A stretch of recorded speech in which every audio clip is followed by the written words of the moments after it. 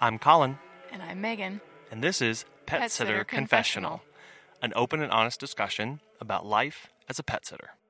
Hey, we want to announce the giveaway winner right now, and the winner is Robin Carter on Facebook. Thank you guys so much for entering the contest, and Robin Carter, we hope that you enjoy the $50 Amazon gift card. Hello, and welcome to episode 14, where we're interviewing a pet groomer, Leah. She has a lot of experience, and she's been an at-home pet groomer for the last several years. She brings a lot of valuable experience and insights into a world that, quite honestly, I didn't know a whole lot about. So get ready to learn a lot about what it's like to be a pet groomer. Why don't you introduce yourself and tell us a little bit about what you do? I'm Leah. I'm a dog walker and a house call groomer. I am 34. I was born and raised in Columbus, Ohio. I've been doing dog walks for about 7 years, and about 6 of those, or more than 6 years, I've been a house call groomer for a small company called La Pooch. And then I've been 10 years in the animal field now as well. I'm a certified veterinary assistant. And before I was a dog walker and groomer, I worked as a vet assistant and surgical assistant. And even before that, as a dog food daycare attendant. Yeah. I live in the country with my husband, our 2 small kids, and I apologize if there's any interruptions on their part. Okay. 5 dogs, 4 cats, and a dozen chickens. Wow, you have your hands quite full. Yeah, I do. So, what's it like being a groomer? I love doing grooming. It's great to learn a lot of new techniques and using like new equipment, like new scissors or new clippers, and to get to see how that improves my groom, whether it be the speed or the quality, is pretty awesome. I also like a good blowout of the coat. That's pretty satisfying. And as well, like seeing those before and after transformations are always great. It's so rewarding to see those. Yeah, I'm sure taking it from something that might not look too good, or a dog that doesn't quite have that sparkle in its eye, to that full transformation, and really satisfying to see that tangible effect that you have on an animal. Yeah, and that's why I like to do before and after pictures, so you can really see physically, even just in the picture, how much of a change you can see in their face. Sure, yeah. So how do you balance doing both grooming and dog walking, pet sitting kind of thing in your life? Well, I like the balance of doing both. I've been doing both for the majority of the time I've been at La Pooch. An average is about 4 to 5 daily walks for me a day, Monday through Friday, and then I supplement with grooming appointments in the afternoons. It works out that I can really do my grooming appointments after the walk, and I still have, for the most part, time to take care of my kids and enjoy time off. And I left working at that clinic so I could work more and earn less, amongst other reasons. But it was hard seeing sick and injured animals so much, and this was a different alternative from that. It was really more of a positive thing for me. Yeah, and the flexibility there, I'm sure, is very nice. Take that time off and work things into your schedule as they come up, especially with a family and being very busy with that too. You don't have really set hard hours most days, I'm sure. Yeah, no, and I mean, there's some weeks where I just do dog walks, and then others where I have like 3 or 4 grooming appointments for the whole week, Monday through Friday. So, okay. And some days I do 2 dogs, and some days I'll just do 1. But they come in waves. It's like everyone comes about every 6 to 8 weeks. I start seeing my regulars, and it's like once I kind of get everyone finished, and then they start again. Okay. So do you do, is it grooming and sitting at the same time, like a package deal, or are they done separately? Well, we offer grooming as like a separate entity. I will do nail trims though on like my regular dog walk clients if they don't get them done regularly with their vet or groomer. For them, I just do that as a courtesy. And as well, my typical dog walk clients are not really my grooming clients. I have some that are, and then I do have some that are just my regular grooming clients. I, at one time, had either dog walked for them or even some that I didn't. So it's really kind of a separate thing, but it's kind of my baby. I'm really the only one in our group of employees that does what I'm doing. We have a couple of other girls that are that have experience with grooming, and they do it occasionally, like nail trims and things. But it's just me. No, well, that's really nice that both of those experiences, and you're giving your background that you can bring to the clients and the animals, and kind of go back and forth between both of those worlds, providing the kind of care and service that you do. Yeah, I like it a lot. It's a good marriage between the two. Sure. So a lot of people tend to think of dog grooming and they go, I think I can handle this. But sometimes it doesn't always work out. Why should people seek out a professional dog groomer?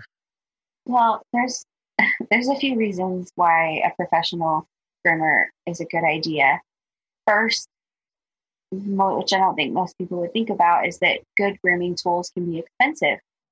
Knowing how to use good tools is also an important part of that. Using cheap tools like scissors or clippers or even nail trimmers can not only make your task take longer, but it could possibly hurt your pet. Really, when you get what you pay for as far as grooming tools.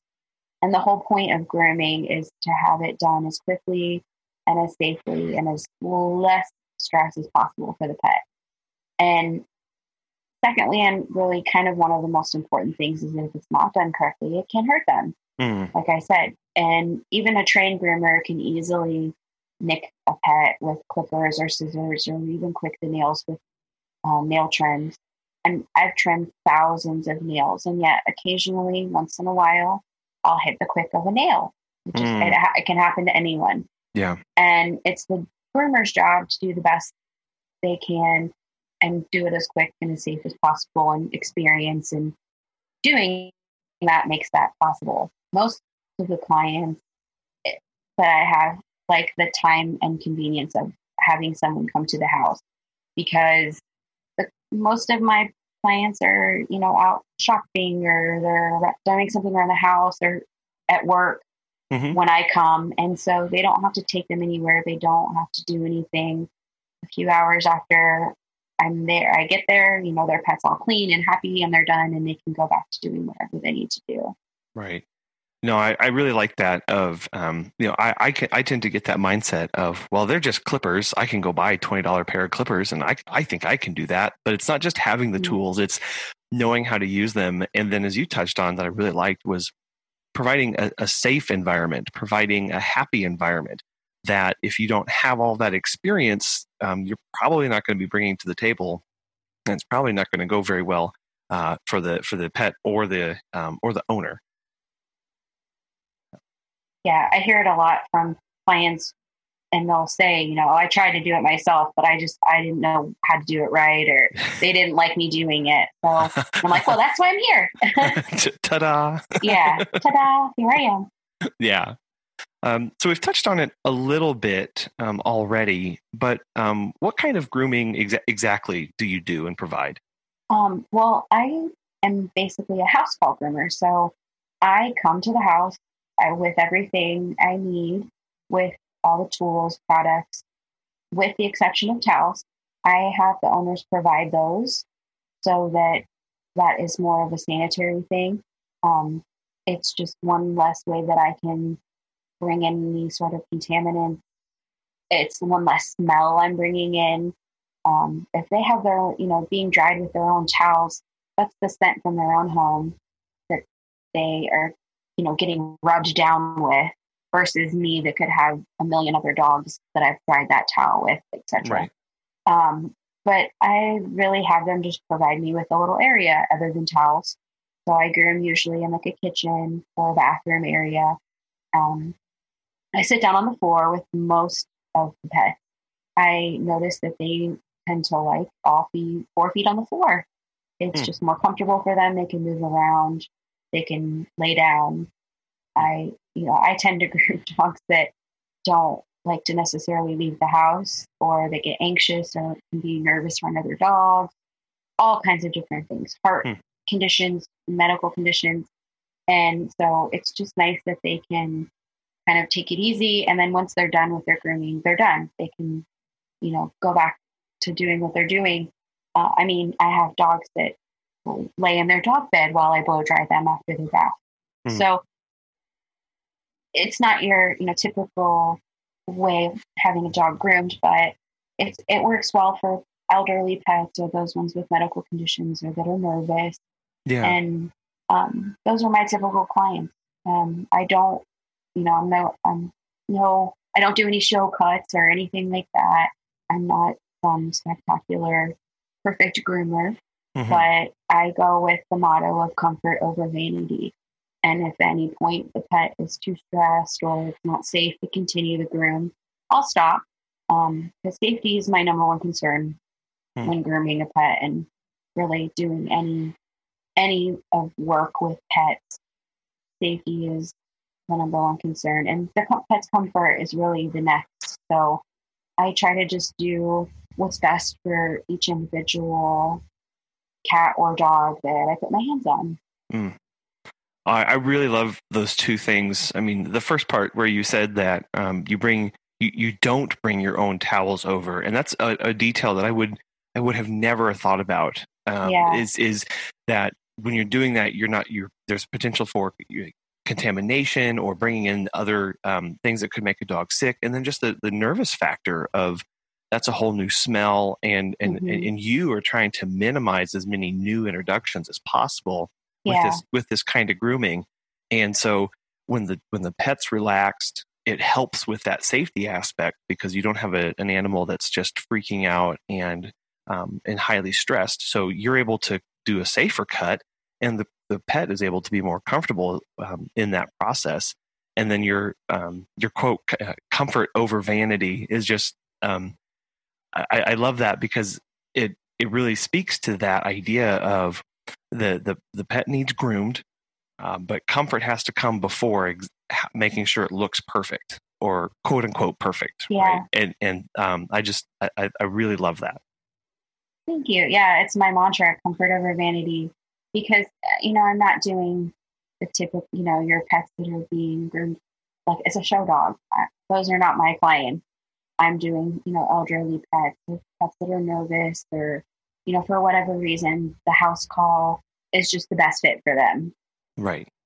Yeah. And that's a service that I didn't even know existed, is that a groomer could come to you. I've heard of people bringing around vans or, and people, so you would pull up the van to your front door and then you would take your dog into the van, but you're coming into the house. It's just a whole nother step, a whole nother level of care and consideration for the animal at that point. Yeah, it really is. It's a more personalized approach, I feel like. Yeah, no, that's really great that it's fast, it's reliable, it's safe. I think that's a really big thing that you keep pointing out here is that the safety aspect of it too is this being able to have all of that experience and know exactly what to do is such a huge part that I'm sure a lot of owners, as you've seen, kind of get over their head pretty quick. Yeah, we've had a lot of even dog walking clients that go to groomers and they get kennel cough and, things like that, or come home with fleas or doggy daycares, things like that. So those things can happen really anywhere. But the nice thing about like eliminating all of those factors for just having the house call groomer come to the house, I'm eliminating. That's why I don't bring my own towels. Right. I have them provide the towels so that I'm not bringing anything that I can't sanitize or clean ahead of time. Right. So that there's not the cross contamination. Yeah. To keep everything really as safe as possible. my common theme. No, and that's big. And again, that's something that people wouldn't even think of. So that's really neat. Yeah, I like to be one step ahead as far as how things are going for even dog walking and obviously for grooming too. Yeah. So you've mentioned it a little bit already, but could you tell us a little bit more about what kind of grooming you do? Okay. So with the house calls, I bring, which I kind of touched on a little bit already, I bring everything I need. I have all the tools, the products, with the exception of the towels. I have the owners provide those and really a place for me to groom. I typically do like a bathroom or a kitchen area. Most smaller pets I usually will bathe in the sink or a sink. And then dogs I usually, that are really larger than, 20, 25 pounds, they get bathed in usually a bathtub or a walk-in shower, depending on the setup. But I kind of try to groom in a smaller space, as far as not super large and wide open, just because it's easier to keep them to stay with me. I don't usually leash the pets. Most times they're just kind of sitting with me, and I can either we are set up in a little corner or in a bathroom. And after they get their bath, I take them out, I blow dry them, I let them get comfortable. I have some dogs that lay in their dog bed while I blow dry them. So it's just, I really let them move around. I tend to groom dogs and cats that don't like to leave the house. They, or can be really highly stressed at a groomer's office, or just really any of those kinds of environments that they're not in their home.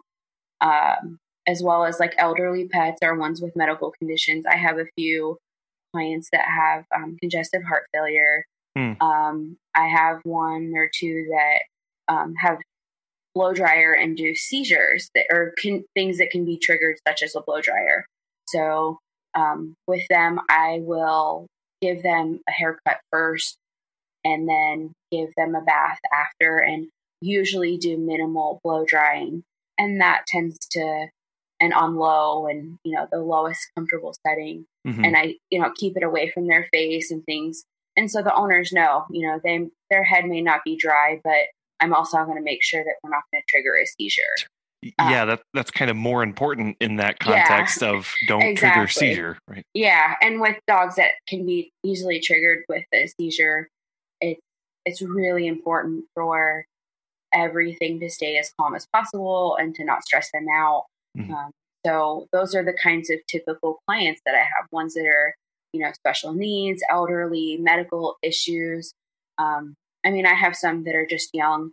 I also do quite a few pets, or puppies, that are young. I love starting off puppies from when they're babies until they're adults, so that way I can get them to kind of get used to the process. And it really kind of shapes them to be good on the table when they're adults. Getting them exposed to those kind of really good early behaviors. Yeah, because I'm sure a lot of people don't even think that they need to be training a puppy for grooming that's going to happen in a year or more. Mm-hmm. Those typically don't get connected. Yeah. And I don't do show cuts. I'm not perfect with how I get that. I kind of go with the motto of comfort over vanity. If at any point the pet's too stressed or if it's not safe to continue, I stop. Especially with newer pets, ones that are established and I've done them several times. I have some that, that will bite me for certain things. And, I just know their limits, and, and I can say to the open communication with the owner of saying look, this is as far as I'm going to go with them. Yeah. Or, this is as far as it's comfortable going for them.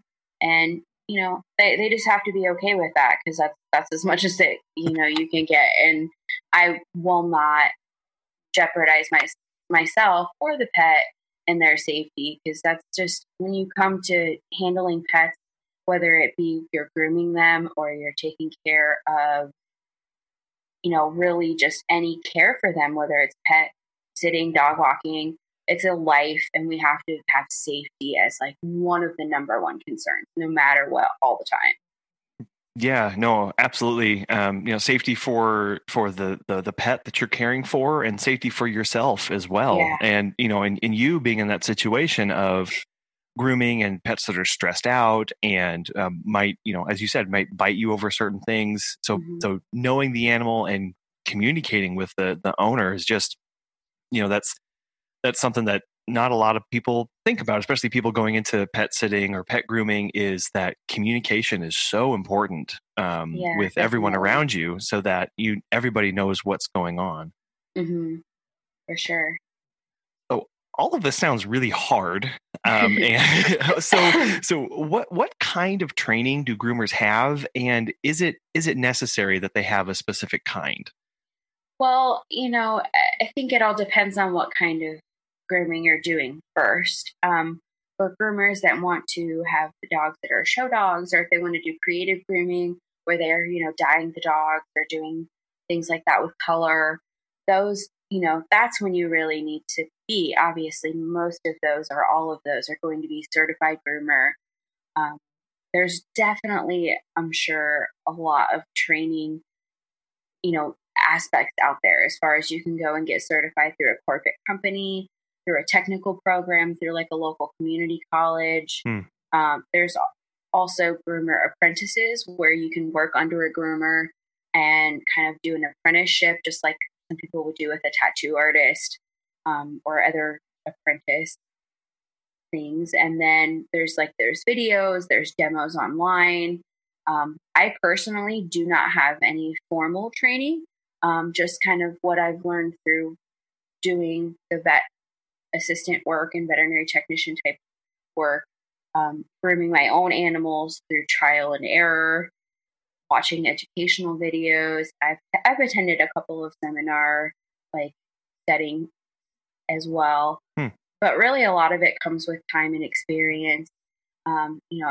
Even the groomers that are freshly trained out of the academy can look back on their grooms 3 years later and go, wow, I was really a baby groomer at one point. You just learn. You learn on different animals. There's also a big group on Facebook as far as with groomers of all sorts that share their information. And it's been really helpful for me to follow some of those because they have some of the top groomers in the country that are internationally known, and they're sharing tidbits of information and things like that. And if you can sit back and really look and watch and listen to what all the greats have to say, you can take some of that home with you. And that's really, I think, a good way, to get continuing education. Obviously, there's continuing education out there, but a lot of that is being taught by other groomers. So getting in touch with other groomers, learning, and really kind of keeping the idea in mind that you're always going to grow. And I look back at grooms that I did 3 years ago and go, oh my goodness. Some of those were not or the picture, will always look off if you're looking back at a picture and you're like, oh, that hair looks out of place. Or, I missed, that eye looks crooked or something. Oh my goodness. You can always nitpick it at a groom. And, even myself, sometimes when I'm finishing up a groom, I can sit there and nitpick at the same area a million times to try to get it just right in my mind. But then the owner, they're going to tell you, some people are very neurotic and will, want everything to be just so much as possible. And then others are like, you could have dyed my dog pink and made him a mohawk. I would have loved it. He's clean. So it's really kind of funny. And some people don't like certain looks and things like that. So it's just, you learn. I know we'll probably have a few people asking, what's the name of that Facebook group for groomers? There's a few of them. Oh my goodness. There's I follow one House Call Groomers, and that's literally what it is on Facebook for House Call Groomers. But there's the Pro Groomer Network is one that is just a generic groomer group that is just a fabulous one to follow. I actually follow a few ones for hand stripping breeds. I learned how to hand strip dogs like terriers. And so there's a few of those on Facebook, and those terrier people are phenomenal. They know their dog. But there's so many out. I mean, literally search bar, type it in, groomers. I mean, there's groups for groomers that are groomers or bathers or bathers only, PetSmart. I mean, you can find yourself some information out there very easily, and you just have to look. Just there's a whole world out there. I'm gonna show some ignorance here. Hand stripping. What is that? Yeah. Sorry to drop that bomb on you. No, that's fine. So hand stripping is basically a technique of pulling hair, and for terrier, certain breeds, their hair, like if they're having their hair at a, let's say like at, a dog show, or if they're being competing and that kind of, they will have their dog hand stripped instead of clipped. When you do clipping, like, if you cut down with like dog clippers, just generic all over, let's say, for example, an Airedale Terrier. An Airedale, their coat eventually will be soft and kind of not as coarse and as wiry as it will be if you hand strip.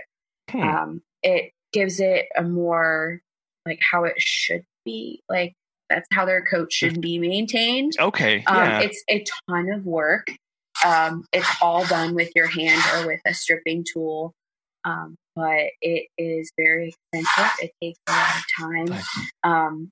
It's one of those things where like you can, if you do it wrong, then you're pulling the hair or cutting the hair, and then it's pointless. Oh. So it's definitely a lot of work, and you have to kind of really, it's a trial and error to figure out what you're doing.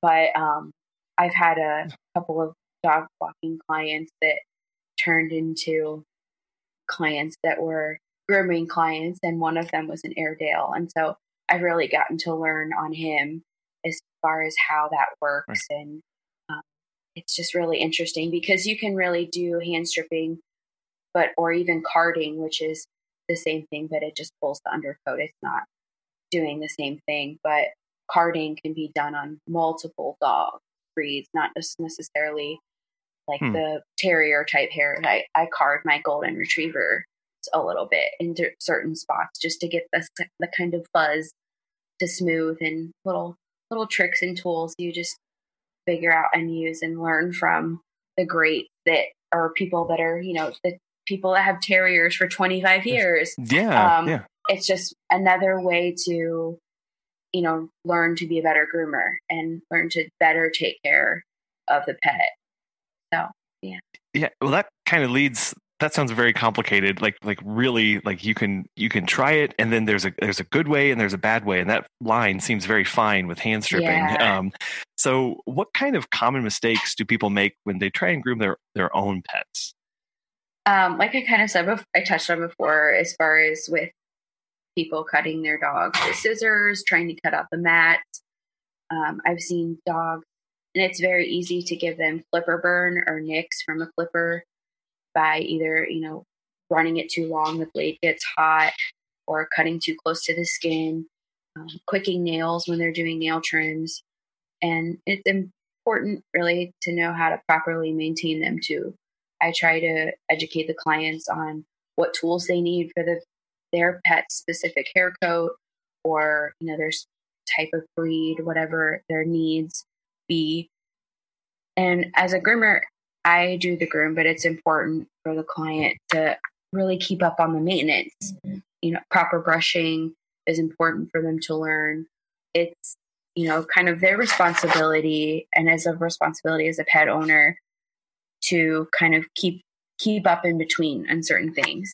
And that way the pet is going to have a better quality coat, better looking coat, better feeling coat. And overall, just, it's better for their general health. You're going to catch things sooner and quicker the more often you have your hands on your pet. As well, I have them book regularly, so that I feel like really makes a difference with keeping them on a schedule and making sure that, they're seeing me regularly to keep up on nails as well. Having a pet, a dog or a cat see me once a year is going to be more likely to result in just a shave down if it's a matted coat, or, basically we have to start fresh at that point. And that's basically either what I have is either like the clients that are booking every 6 to 7 weeks. And like if they're not on my schedule, they're hunting me down to get on my schedule as soon as possible because they know they're like, no. Mm-hmm. I like them nice and fresh and clean and, their hair cut nice, or it's the shave down once a year, or I have, I couldn't get into the other groomers. They're not, the pet sick, whatever, something. And it's, we've got to start from scratch. I do try to educate them too, like as far as how matting works and how not to cut out mats with scissors and what products can help work out certain, tangles, what brushes and combs, all that is really the important part to how to not to make those mistakes that can really have them, end up having to call me anyway or having to call someone else. Yeah, they could end up causing more problems for themselves down the line. Yeah, it's like when, a girl, for example, tries to do her own hair and it turns out an awful color or, it totally doesn't work how you want. And then you have to go to the hairstylist anyway. Yeah. And so the money you tried to save, you end up costing yourself more because you have to fix your boo-boo. Yeah. And those are hard to dig out of sometimes. Yeah. Definitely. Yeah. So I know in the you told a little story about how some dogs and animals, they get scared and they get nervous. And I think we all know that some animals are perfectly fine and couldn't care less about being groomed. But then there are those other ones that can be kind of problematic, regardless of what breed they are. So some pets don't like being groomed. So do you have any tips for dealing with those kind of animals? Yeah. The big thing is to take your time. And obviously sometimes that's not always possible, but really just kind of being able to read their body language is a huge factor in being able to know how you're going to be able to, plan of attack as far as how you're going to be able to get done what needs to get done safely. There's really a few hard parts as far as grooming pets. There's some typical things that they don't like, and that's having the blow dryer, getting their nails trimmed, having their feet messed with or their faces. Those are the typical problems or issues that come across. And so taking your time with that, using different tools. There are things out there that can really make those little tasks much easier if you use them. There's an example, for example, there's a thing called a happy hoodie that you can use on a dog. It's basically like a towel material and it's sewn together in a circle, and they wear it around their ears and their neck. And it kind of is a little tight so that it gives a little bit of pressure, but it can keep their ears clean, or basically keep their ears dry while they're getting a bath as well. It can muffle the sound of a blow dryer. Oh, cool. For kitty, I've used it on kitties before, and it acts as a calming, where instead of being scruffing them by the neck, it just kind of does a freeze. They're like, freeze, I'm not going anywhere. I've had that work. And for some kitties, that does not work. Oh, no. But those are little tools like that. I use the happy hoodie.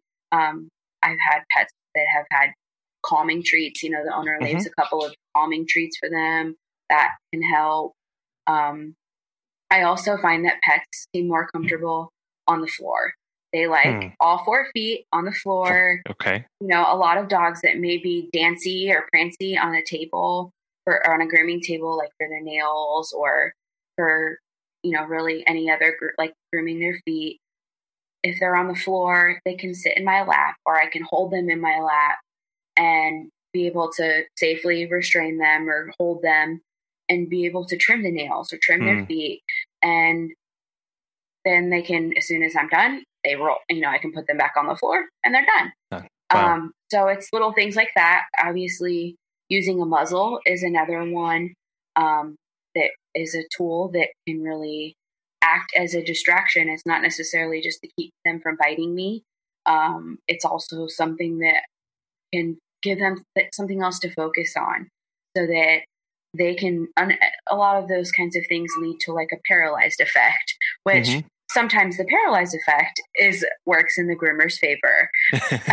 Clearly, you know, moving their hand or pulling their hand away isn't something that, you know, it's going to take you a while to hold that foot still to be able to get it done. Yeah. But if you can, you know, hold them in your, like a little dog, you know, for example, you would hold them in your lap and you can hold their foot enough so that you can hold it steady yourself.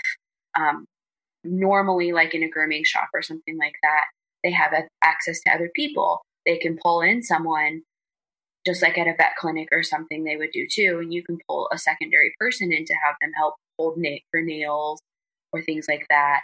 I do sometimes the pets that are at home, if they have problems with nails, or I even do some house calls that are, it's just coming to the house for nails. The owner will hold the pet. I have them hold them a little, you know, I teach them how to hold them so it can keep me safe, them safe, the dog safe. I can clip the nails. The dog, you know, was just held by mom for 20 seconds or so, you know. And so those are other things that I can, you know, do to kind of, that I may not necessarily be able to have it access to for them at a groomer's, it's, you know, a salon, things like that. So where they can have that quick, easy area and just be in and out. Really, other than that too, you know, being able to just learn what can trigger as far as medically, you know, like for the seizure dogs, I know that, you know, when you start to blow dry by their face or by their neck or their ears, that's when they, you know, may start to get the symptoms of like they could trigger a seizure, where licking their lip, having kind of like a tick or something like that. So those are just little things like that where I can stop, or, you know, just to say to the owner, like we have that communication of knowing like, okay, so I'm not going to be blow drying his head more than, you know, just a very little bit, because I don't want it to trigger a seizure, or, you know, things like that. Or I will do what's called a dirty clip, and I clip them before they're clean. It's not ideal because you can obviously, once the coat is clean and bathed and you've blown out hair, all the extra dead hair and things like that, you're going to get a smoother, more, you know, even groom. But for a pet that medically should, you know, have the least stress as possible, doing that dirty clip, giving the bath, and then, you know, kind of touching up afterwards, I may take a little bit longer doing that. But again, overall better for the pet, you know, comfort over vanity. Right. So those are kinds of the things that, you know, like, well, you give and take for what will work and what won't work. Sure. Yeah. No, I really like that comfort over vanity mindset and mentality, especially in these settings of, you know, pets that do have these medical issues. And by the way, I never would have thought that the worlds of veterinary medicine and grooming would be so intertwined as what you're explaining here. Yeah, they really are. They really are. It's very surprising. Yeah, so I can see how your years in the veterinary clinic and it would set you up to be for this kind of grooming experience too. You know, that's a very, very interesting connection, and it's something that I never thought of. So that's really, really cool to hear. Yeah, it's kind of like they go very hand in hand, and I don't think, you know, you can really realize it until, you know, you could see the connection for yourself. It's one of those things where I never kind of would have pictured that I would have ended up doing this. Yeah. But it really was a very easy transition to do, for sure. Yeah, that's really cool. Is there one or two things that you would recommend to a pet owner regarding grooming? And what would that be? For most dogs and cats, they need just a few crucial tools, like, you know, something to have in their arsenal. One thing I would say would be a greyhound comb, which that's a type of comb that's just a basic comb. It has like a shorter end, or like an end that has like the needles closer together, and then the others are a little more spread out. But that tends to work with just about every pet hair, at least for, you know, being able to tell if there's tangles or if the coat needs some undercoat pulled.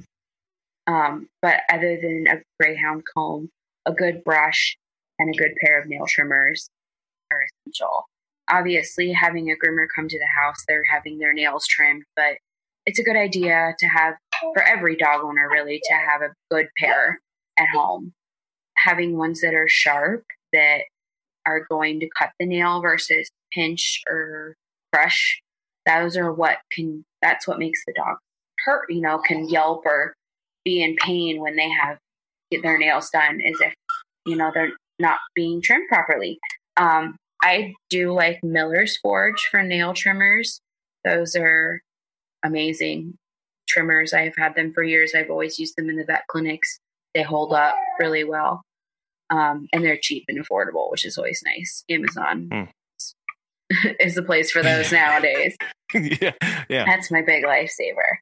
But other than that, the biggest thing an owner should do as far as grooming for their pets, or really any pets, whether their dog needs no grooming besides nail trims, is working on husbandry training, which is basically what they need for going to the vet.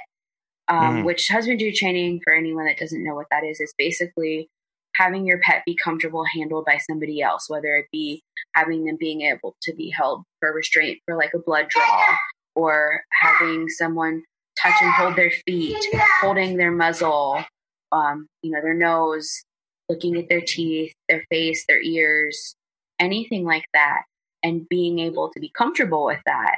I can't groom a dog or a cat that I can't touch their feet, or if I'm not able to touch them with a brush or comb out their hair or use scissors on them. You just can't.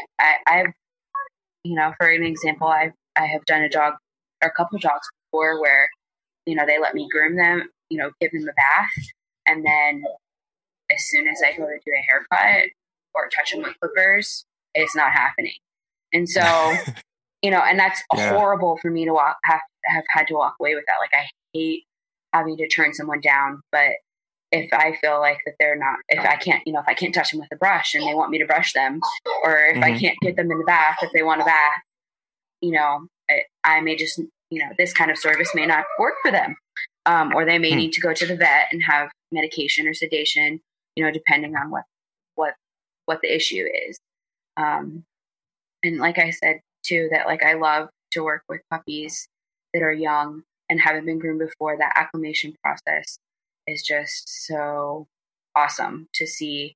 I've done several dogs now that, I've been with them a couple of years, and some that are still, maybe a year old, but that acclimation process of, getting the fresh new little puppy at, 10, 11, 12 weeks old and grooming them for the first time, even the first, first few times it may be just a bath and their nails, or bath and then learning how the blow dryer works, or, getting, trying to learn how getting their feet or their face. And so it's nice to see like a couple years in, when you've done that with a dog, and now all of a sudden, you go to groom them and they lay in their dog bed the whole time, and, or, things like that. So those are like, that's when it's really rewarding. And, I can get a groom done in a short amount of time because, they're great. They're what I would call a unicorn.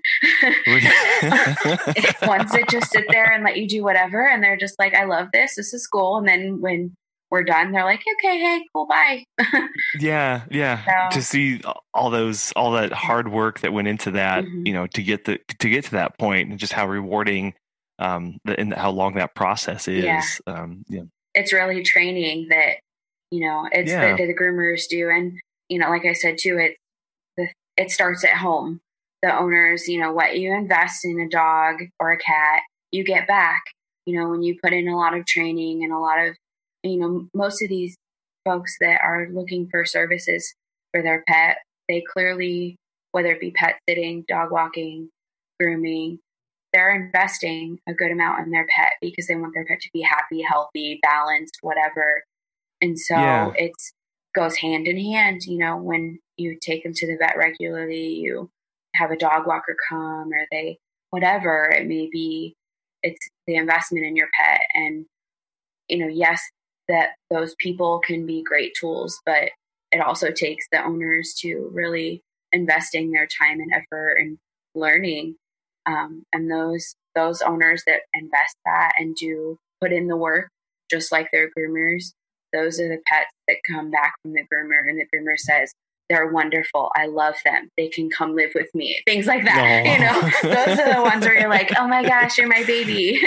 Yeah. No, no, that must be really, really sweet. And knowing that it's, you as someone in the pet care industry and community is really a part of just that huge network that is all part of caring for the same animal. Of, you're seeing the pet at one time, then the vet's seeing it another time, and the dog walker seeing it another time, and all this big circle of people who are going in and caring for that animal. But most importantly, as you pointed out, if the owner's not on board and if the owner's not putting in that work, all of those other people, it makes it hard on them whenever the owner's not, stepping up. Mm-hmm. It's exactly right.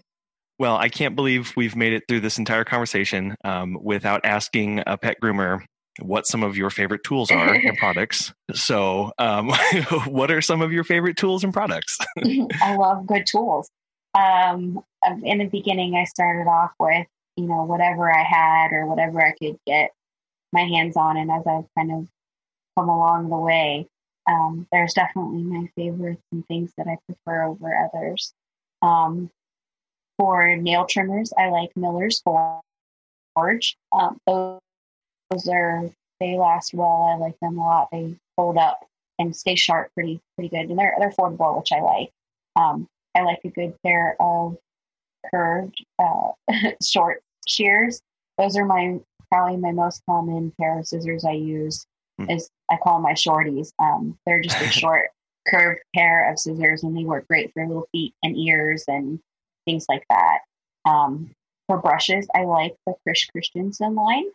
They're pricey, some of them, but they're worth it. I mean, their products they stand by their products, and they're worth the money that you spend on them. Their shampoo line is a favorite of mine too. I like their stuff for not only like my clients, but my own dogs. Their whitening shampoo works great on my little dog, Lola. And for clippers, I like the Wahl Reveras. They're a lightweight, kind of cordless with a rechargeable lithium battery, which is nice. So, and I can use them while they're being charged. So that's a huge bonus. But they hold up pretty well. And this style and type of clippers may not be like the best for like a high volume groomer or somebody that's, grooming a ton, but they work for me. And I've used this type of clippers really since the beginning of, working even at vet clinics and things. I've used these clippers. So I really tend to like those. I have another style that are a 5-in-1 blade, and they're heavy, they're loud, and they have a cord, and they're just not my favorite. Sure. I really, like I had said earlier, a Greyhound comb is my go-to for nearly almost every pet. It's a good way to know whether there's tangles in the coat. Mm-hmm. It has the hair that's long enough to be tangled, and it gets out undercoat pretty well. And really, it's just an overall good comb, and it's just the basic.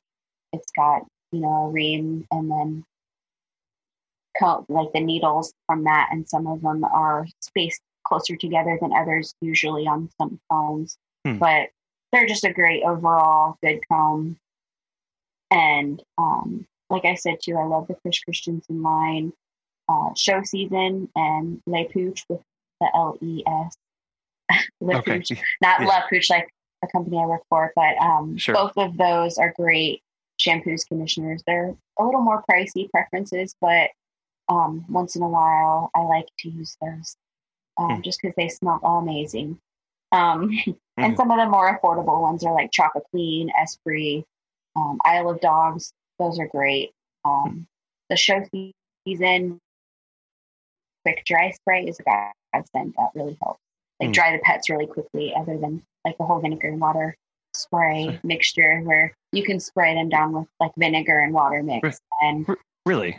Yeah. And it's supposed to dry the coat a little faster. I mean, I think it works. As long as you don't use so much, like too much, your pet won't smell like vinegar when they're dry. But it's just I've heard of a lot of groomers that use that as a little trick.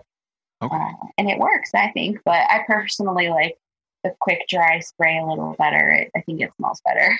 Okay. I'd never known that there was a quick dry spray or that there was a trick to use vinegar and water. So that's really interesting.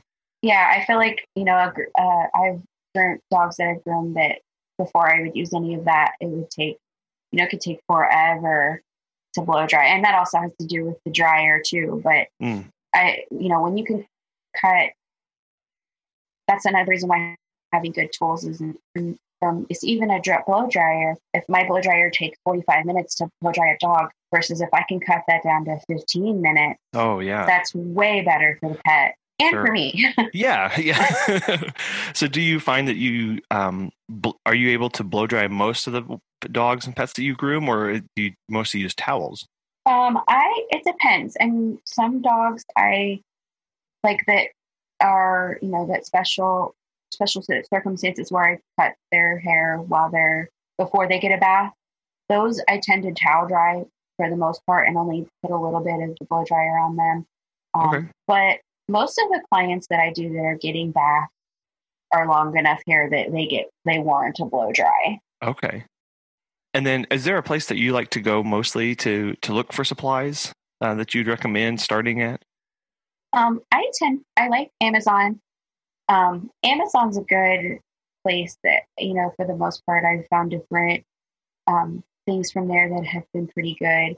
But there's a website called lovegroomers.com.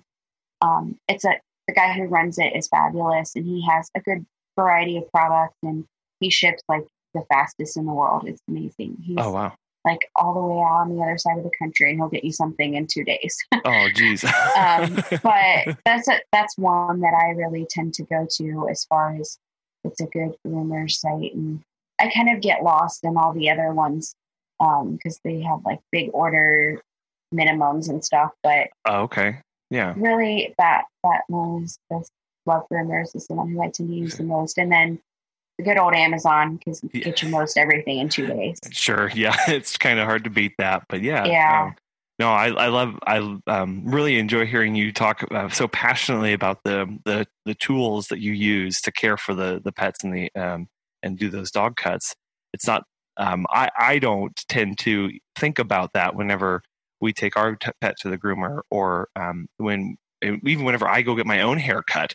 I don't put much thought in what they're using or what the name of it is, but to hear you talk about that these are tools that, there's trial and error, there's preference behind them, that getting what you pay for with the prices and that kind of stuff, like it's a whole nother world that I know I don't, and I know many people also don't think of as well.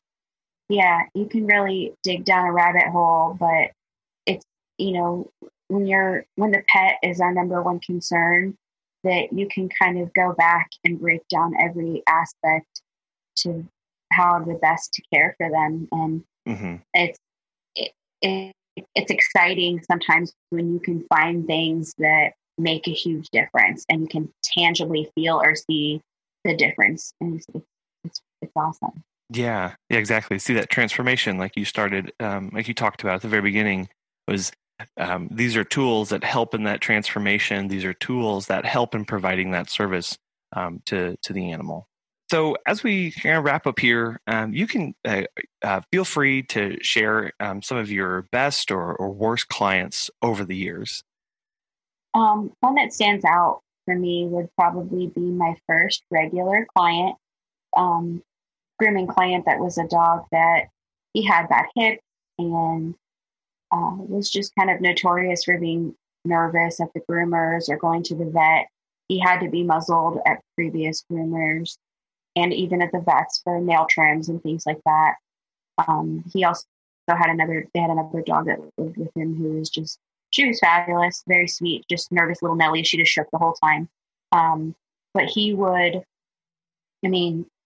he was a great dog. He was a very sweet dog. He just didn't like certain parts of his body being messed with. But I took them on as a client, and I groomed him for about 5 years or so before he passed away. I would go slow with him, work around kind of his quirks, with parts that he didn't like being brushed out in certain areas. So I would muzzle him for those parts, but just to kind of give him something else to focus on. And then really taking our time. I mean, it would take me probably a half an hour, sometimes even an hour longer than I would say a normal grooming session for him sometimes, because getting all the, undercoat out and just taking the time to go slow. He had gotten to the point where, he understood what I was doing and not nip at me as much or not really get growly or anything like that. He really was good for me almost from the very beginning. But when he passed, that last day that we had the last groom, I didn't muzzle him. I mean, we took a little longer. It was just really like a comfort groom. I, didn't need to clean him up a whole bunch, but he, at the end of it, I kind of was just, I cried, and it was, I hugged his owner, and the next day I brought her some flowers, and, they were the sweetest people. And it just, it was a hard one, because it was like he was my first, and he was like the poster child for the kind of client what we did the services for. And so it was just one of those things where he stuck out and always sticks out to me as being so important. And Tucker was a good boy for sure, and it was an honor to really take care of him and to be, help him be comfortable in the last bits of his life, when sometimes he wasn't always comfortable with, his aching body or his hips being bad. And so that was really one that sticks out for me more than anything. And so that's kind of how everything got started with LaPooch and grooming and kind of being on this journey that we've ended up on. Yeah. And really seeing that transformation of working, building that relationship, building that trust, and just both of you being comfortable with each other right there at the end, and knowing that the service you were providing at that point, really wasn't so much of a haircut and trim, but it was a comfort thing, like you mentioned. And that's just, hearing that story really hits home in that when we're in the pet care business, like it's a big old circle of everybody contributing to help these animals and to take care of them. Like it really takes people from every aspect, and knowing that you got to spend that time with him and to grieve with the owner and to make him as comfortable as possible. That's a really powerful impact that they have on you. Yeah, they really do. It makes those kinds of things make it all worth it. And there is the flip side where this kind of service isn't for everyone. I've gone to do cats or dogs that I've either had to stop or walk away before I could even do anything. It happens occasionally, and I hate it, and I feel bad because I, never want to, do the expectation of, yeah, sure, I'll groom your pet, and then I have to be like, nope, I'm sorry, I'm really, really sorry. But I have to put my safety and the pet safety first, and sometimes just that means that the grooming is not going to happen. I've got a great set of regulars, and I love continuing to build up grooming over time and as things go along. But I also, like to strive to give myself balance, because I've been on the other spectrum where I've worked so much that I didn't get to enjoy life and didn't get to do things. So I kind of like to have this balance where, my kids are little and I want to try to be present with them, and finding that unique balance. And it's kind of a unique role that I'm in with the moment of being a dog walker and a groomer. But I love it, and I like improving my grooms and my techniques and using new and better tools and doing those like before and after photos of really, getting to see the difference like we talked about before. But it's all that kind of hard work that makes it satisfying and gives that good balance of enjoying life. And, some people say if you love your job, you never feel like you work a day in your life. Yeah. And I think that's true. I feel like what I'm doing a lot of the times, yes, it's work, but a lot of the times it doesn't feel like work. And when you work with animals and that are such my passion, that it's the best feeling to get to do this. Because if you would have asked me, let's say 15 years ago, I would have been like, no way. Yeah, no way. But what I'm doing is awesome. And I love being able to work with pets on a happy note and for the most part, and be a part of their life, because I know that my animals are everything to me, and just like other people's are to them too. Right. Yeah, no, it's such a cool role that you talk about, and just a completely different perspective. So, Leah, thank you so much for coming on today. I know, thank you. I know I've learned a lot, and I know other people listening will learn a lot too, and kind of get a little glimpse into the life of a groomer and all the things that go into thinking about that, and considerations that need to be made. Well, Leah, thank you so much for coming on and taking time out of your busy schedule and everything. I have learned a ton. I have so much to review and go back over on this. How can listeners reach out to you and follow along with your work? You can follow me on Instagram on the Pooch Grooming Columbus, or my personal is love_and_paws. You'll see kids and dogs and chickens on there, and cats. But my Good Grooming one also has basically it's all my grooming clients. So Okay. That's the best way to find me. Very good. Well, Leah, again, thank you so much for coming on today, and we'll definitely love to have you back on to talk more about grooming stuff. Oh, thank you very much. I love the podcast, and I love what you guys are doing. Thank you very much for having me. Thank you. I told you right. Leah brings an amazing amount of experience and expertise that we all have a lot to learn from. We get a lot of questions about whether you should or shouldn't offer pet grooming as a service if you're a pet sitter. And I hope that by listening to Leah and her experience, that will help shed some light on your decision making. Obviously, there are a lot of things to take into account and consider if it's what you are going to want to pursue. It's definitely a worthwhile endeavor if you believe it can add value to your services. To follow Pet Sitter Confessional, we are Pet Sitter Confessional on Facebook and Instagram. We're PS Confessional on Twitter. Send feedback to feedback@petsitterconfessional.com. Make sure you're subscribed on whatever podcast app you're using so you never miss a new episode.